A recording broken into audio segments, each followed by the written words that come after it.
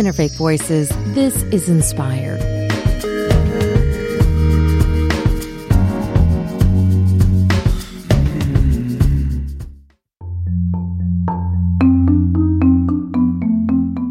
Each week, we explore the beliefs that shape our world, our politics, our culture, and events that impact our lives. I'm your host, Umbreen Khan. This week, we begin with the life of Roman Catholic nun, Sister Diane May Ortiz. In 1987, shortly after taking her vows in the Ursuline order, she traveled to Guatemala to be a missionary, teaching Mayan children in San Miguel, Acatán. It was a mission taking place at a time when the country was in the grips of a civil war. And it was during that conflict that an estimated 200,000 people were killed and thousands were kidnapped and tortured at the hands of military and government forces. And that included Sister Ortiz. On November 2nd, 1989, she was abducted for 24 hours and tortured. Unlike many, she survived. After returning to the United States, she made a determination to dedicate her life to holding the U.S. government to account for its complicity in supporting the right-wing regimes in the 37-year Civil War. Ortiz became a global human rights advocate and a voice for survivors of torture until her death in February 2021 at the age of 62. Independent journalist Maria Martin from Guatemala brings us her story and journey. A note of caution, listeners. This story includes discussion of difficult topics, including sexual violence and abuse. Those who knew her recall the petite, slender Sister Diana Ortiz appeared delicate, yet possessed a spirit of incredible strength. She came across as fragile. She was very artistic, creative, gentle. Her sense of humor was gentle. Everything about her was gentle. But she was extremely stubborn and very strong and had a really strong moral kind of character. And she was very, very spiritual. The miracle of my life is that out of unspeakable horror came a new mission in life. And I no longer had any doubt who set me on it.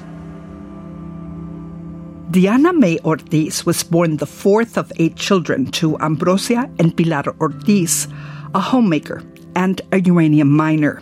Raised in Grants, New Mexico, since she was little, Diana talked about wanting to become a nun.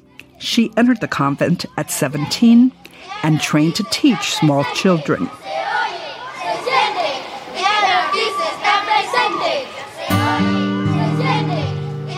The young Sister Diana wanted to become a missionary, especially in Latin America.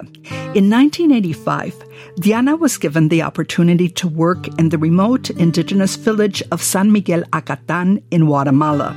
The country was then still in the throes of a bloody civil conflict that was to take more than 200,000 lives before ending in 1996. In an effort to find out why she was abducted by the Guatemalan military just a few years into her stay, I traveled to that mountain community in 1999 to investigate the story. What you'll hear next is from that documentary. It's not easy to get to San Miguel Acatán in the northern Guatemalan highland province of Huehuetenango. But this outlying Maya community was where a 30-year-old Ursuline missionary came in 1985. And today, next door to the white church that marks the center of San Miguel, built around a flower garden and a statue of the Virgin Mary, stands the brightly colored Escuela Parroquial Diana Ortiz, the Diana Ortiz Parochial School. This community knew and admired Diana Ortiz very much, and that's why they named the school after her. Escuela Parroquial Diana Ortiz.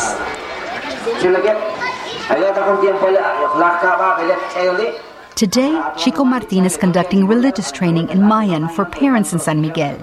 But 10 years ago, he says he worked closely with Diana Ortiz, the woman the school and also his 9-year-old daughter are named after. El recuerdo que dejó la madre Diana se continúa, el recuerdo de ella. Well, we remember her to this day. She started the youth ministry and helped the young people a lot during the time of the violence. She supported the young men who were forcibly recruited into the army. She did a lot of work, good work. Y ayudó bastante a los jóvenes en el tiempo de la violencia.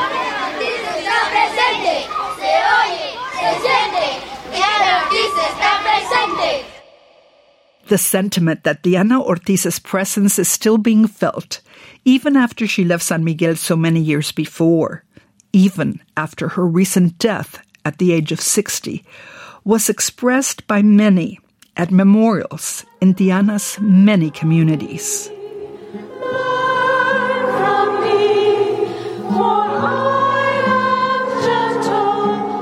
All-powerful God, we pray for Sister Diana, who responded to the call of Christ and pursued wholeheartedly the ways of perfect love.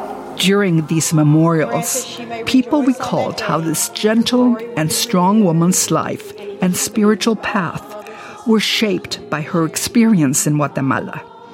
The Washington, D.C.-based writer Pat Davis was a longtime friend and colleague and co-author of Sister Diana's memoir, The Blindfold's Eyes, My Journey from Torture to Truth.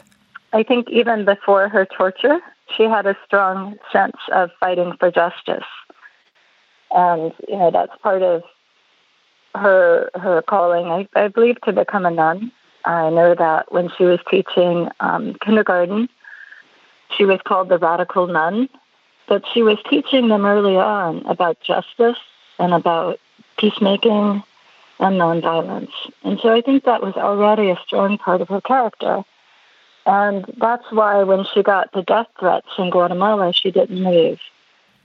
Diana's memoir and my documentary from 1999 recount the terrible events of November 2nd, 1989, the day that shaped the direction of her life and her spiritual destiny. Unclassified U.S. Consular Report, U.S. Embassy, November 1989.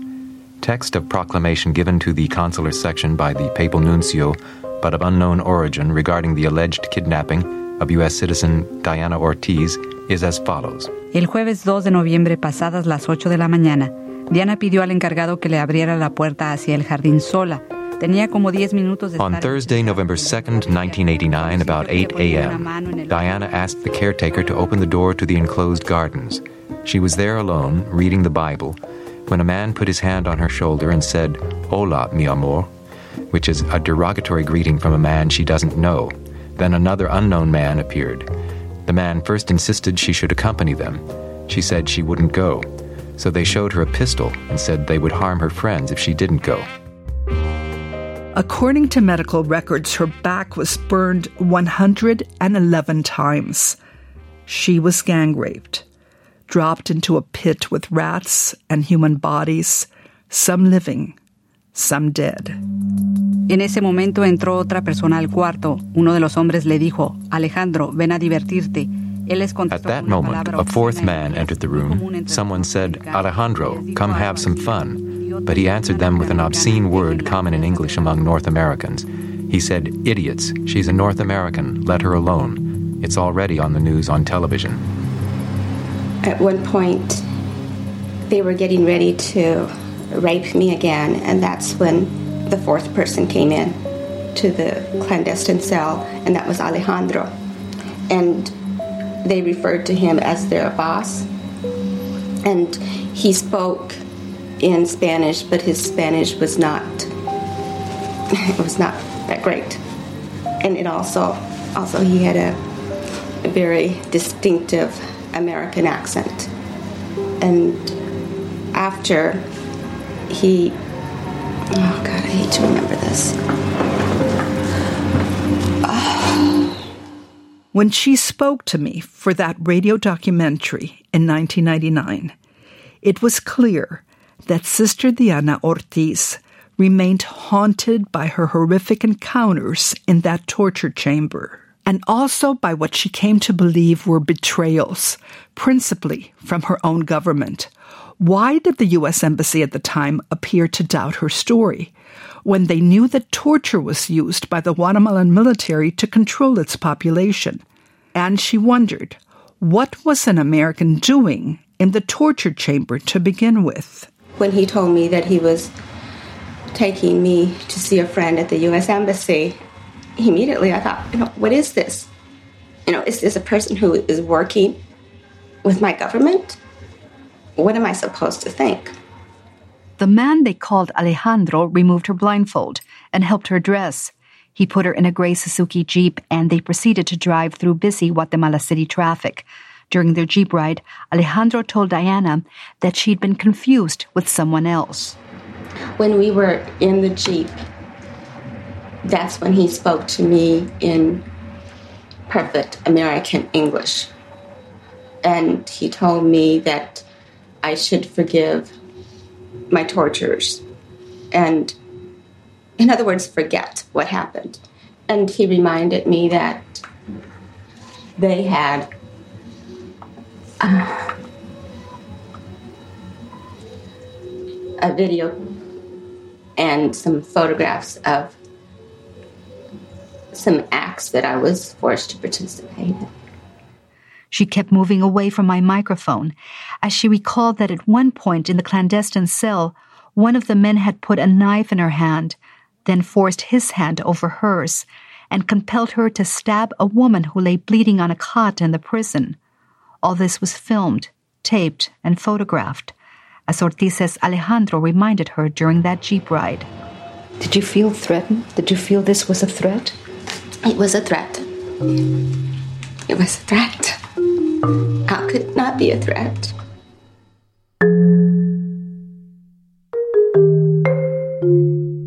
You're listening to Inspired, a production of Interfaith Voices.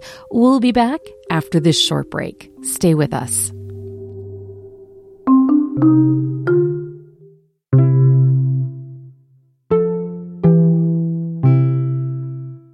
Hi, friends. I hope you're enjoying the show so far. I just want to say thank you. Thank you for listening. Thank you for being part of our community. I don't know if you know this, but we are on the air all the way from Richmond, Virginia to Ketchikan, Alaska, and in so many places in between. We're a national show, and we are a small and mighty team committed to bringing you stories and sounds from around the world that convey not only the diversity and the pluralism of our country, but the beliefs that are shaping our world, our politics, our culture, and the ideas that sustain us and inspire us to think about where we are going. And that brings me to this question. If you value us, if you enjoy listening and appreciate what you're hearing, I want to ask you to take a moment to consider becoming a sustaining member of Interfaith Voices, or make a one-time donation at interfaithradio.networkforgood.com. That's interfaithradio.networkforgood.com. Thank you, and let's get back to the show.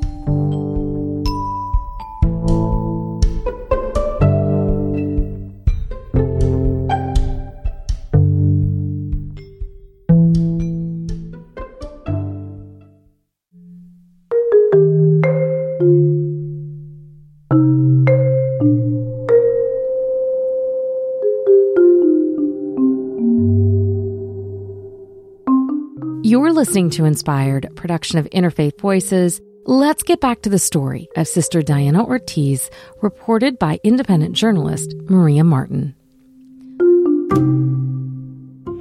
As soon as we heard that Diana was captured and was, undoubtedly being tortured, then we just put up every possible response to have her, released.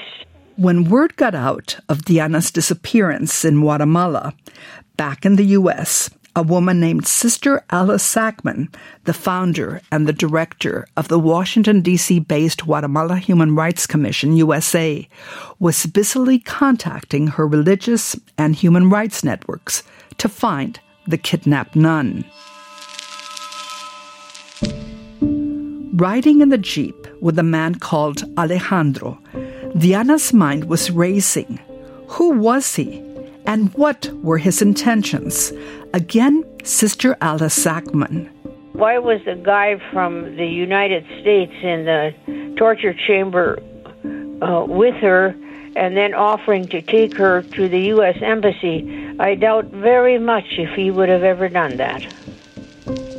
When the Jeep came to a stop at a busy intersection, Diana managed to get out and ran. Eventually, the young nun got help to get her to the Maryknoll House, and from there to the residence of the Vatican's representative in Guatemala City. It was only Diana's own inner strength that made that release possible. She had enough mental capacity and help from God because of who she was, that she was able to jump out of that Jeep and run. Sister Alice says that even in her traumatized state, her actions demonstrated Diana's great fortitude. And I just have always admired her ability to do that and not to give up. In the months immediately following her kidnapping, and for years afterward, the Guatemalan and U.S. governments conducted a smear campaign, sowing doubts about Diana's credibility, as she told a human rights trial in 2005. I was labeled a liar, a crazy woman, even that I was a political strategist who was trying to influence Congress to cut off U.S. aid to the Guatemalan military. I just knew that Diana was speaking the truth, and I wanted to give her the support that she needed to speak that truth, no matter what it cost. Guatemalan government document, January 12, 1990. Sobre el caso de la religiosa Diana Ortiz, explicó que toda la versión no es completa e incluso... Regarding the case of the nun Sister Diana Ortiz, it's explained that her entire version is incomplete and lacks credibility. Her torture had destroyed Sister Diana's basic faith in God. For many years, she struggled with trauma, pain, and questions. If God were so interested in me, then why the burnings, the gang rapes, all the other horrors? Diana's faith really was a naive, kind of simplistic faith when she went to Guatemala, because it was the kind of faith of Jesus will take care of me, and it was completely shattered. I yearn to rest, to be free of memories, to be free of fear. And so writing the book was a lot of rebuilding. Again, writer and co-author of Ortiz's memoir, Pat Davis. Rebuilding a sense of what God is and what our relationship with God is, and how it is that God can allow these horrible things to happen. I met evil face to face. I saw what human beings were capable of doing to one another. And with that realization, my own faith in humanity was shattered. When she finally began treatment at the Marjorie Kovler Center for Survivors of Torture in Chicago, Diana Ortiz began to speak about her feelings. I had many questions. I wanted to ask God. But unfortunately, we were not on speaking terms at that moment.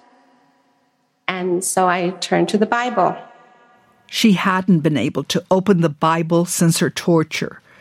Her therapist at the Kovler Center advised her to just let the pages open randomly. But every time she did, the pages would always open to the parable of Jesus with the loaves and fishes. Was I supposed to be guided by miracles? If there was one thing I most definitely did not believe in, it was miracles. But bit by bit, Diana Ortiz came to a deep understanding. It had to do with the concept of community and faith and hope. Life is absurd. Therefore, there is always hope. Jesus accepted what there was, 5 loaves of bread and 2 fishes offered by a boy. He didn't complain or despair. He gave thanks to God for them, however insufficient they seemed, and he started passing them out. This biblical lesson gave the still broken Diana the motivation to continue a life of service.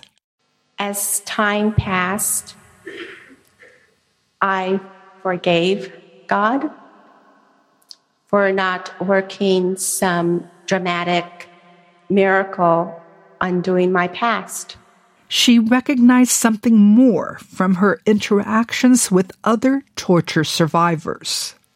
I learned that God was indeed working a quiet, unobtrusive miracle, healing me through other people.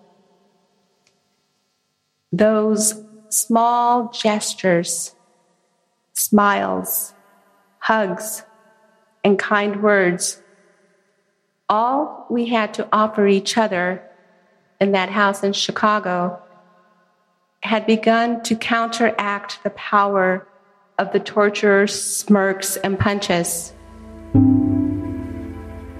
I don't think she completely healed, but she ended up being a much more whole human being than many people who haven't been through this.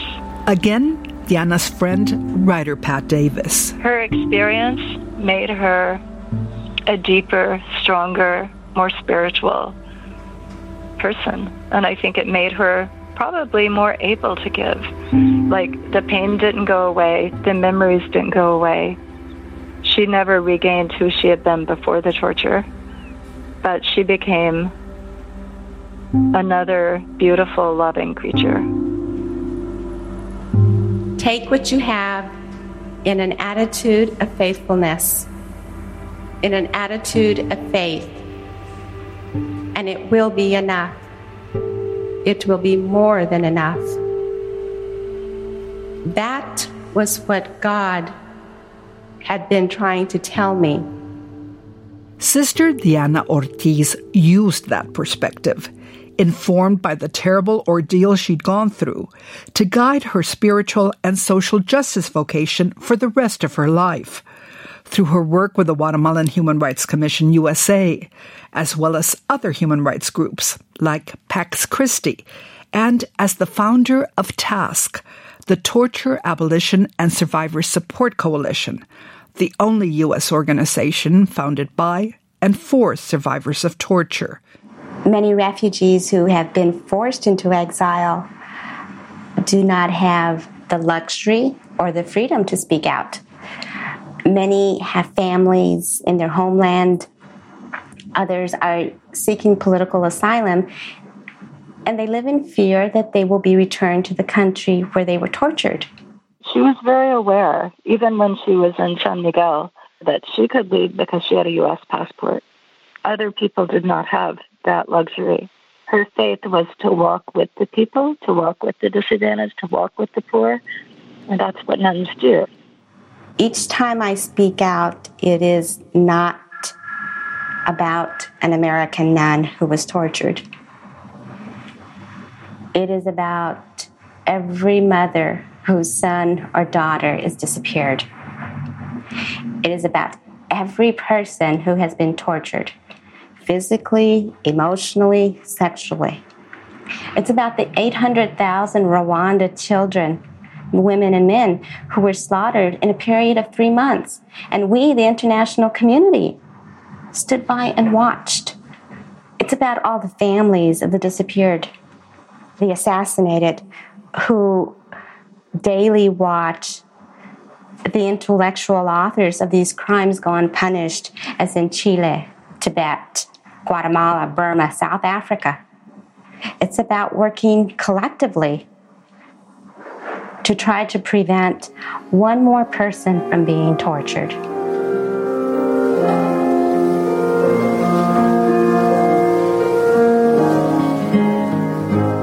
Diana May Ortiz died of cancer on a wintry Friday in February 2021 at her Ursuline Mother House in Kentucky. They say the snow she loved started just after she took her last breath. She could have been a very bitter woman and just felt sorry for herself. I mean, she just did the exact opposite. And I'm happy that she's at peace now. And she did, I think, what she could possibly have done. And I think that's why God took her home now. The indefatigable 95-year-old Sister Alice Sackman of the School Sisters of Notre Dame says, now we don't pray for Diana, we pray to Diana. That's right. I think she's already a declared saint. Many other people have said the same thing. Sister Diana Ortiz, always teaching, came to believe that, as in her life, God has a plan for each of us. And I pray that your plan, God's plan for you, will rest on this credo.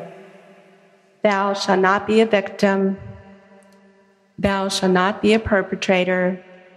And above all, thou shalt not be a bystander. To those who knew and loved her, she hasn't gone away. Diana Ortiz, presente.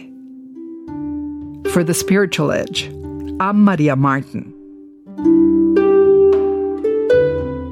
Maria Martin, an independent journalist based in Guatemala, is the author of Crossing Borders, Building Bridges, a journalist's heart in Latin America. This story was produced by The Spiritual Edge in collaboration with USC's Center for Religion and Civic Culture. Cheryl Duvall is the Sacred Steps editor, Tarek Fauda is the engineer, and Judy Silber, executive editor.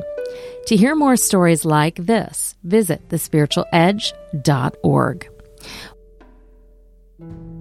Stay with us.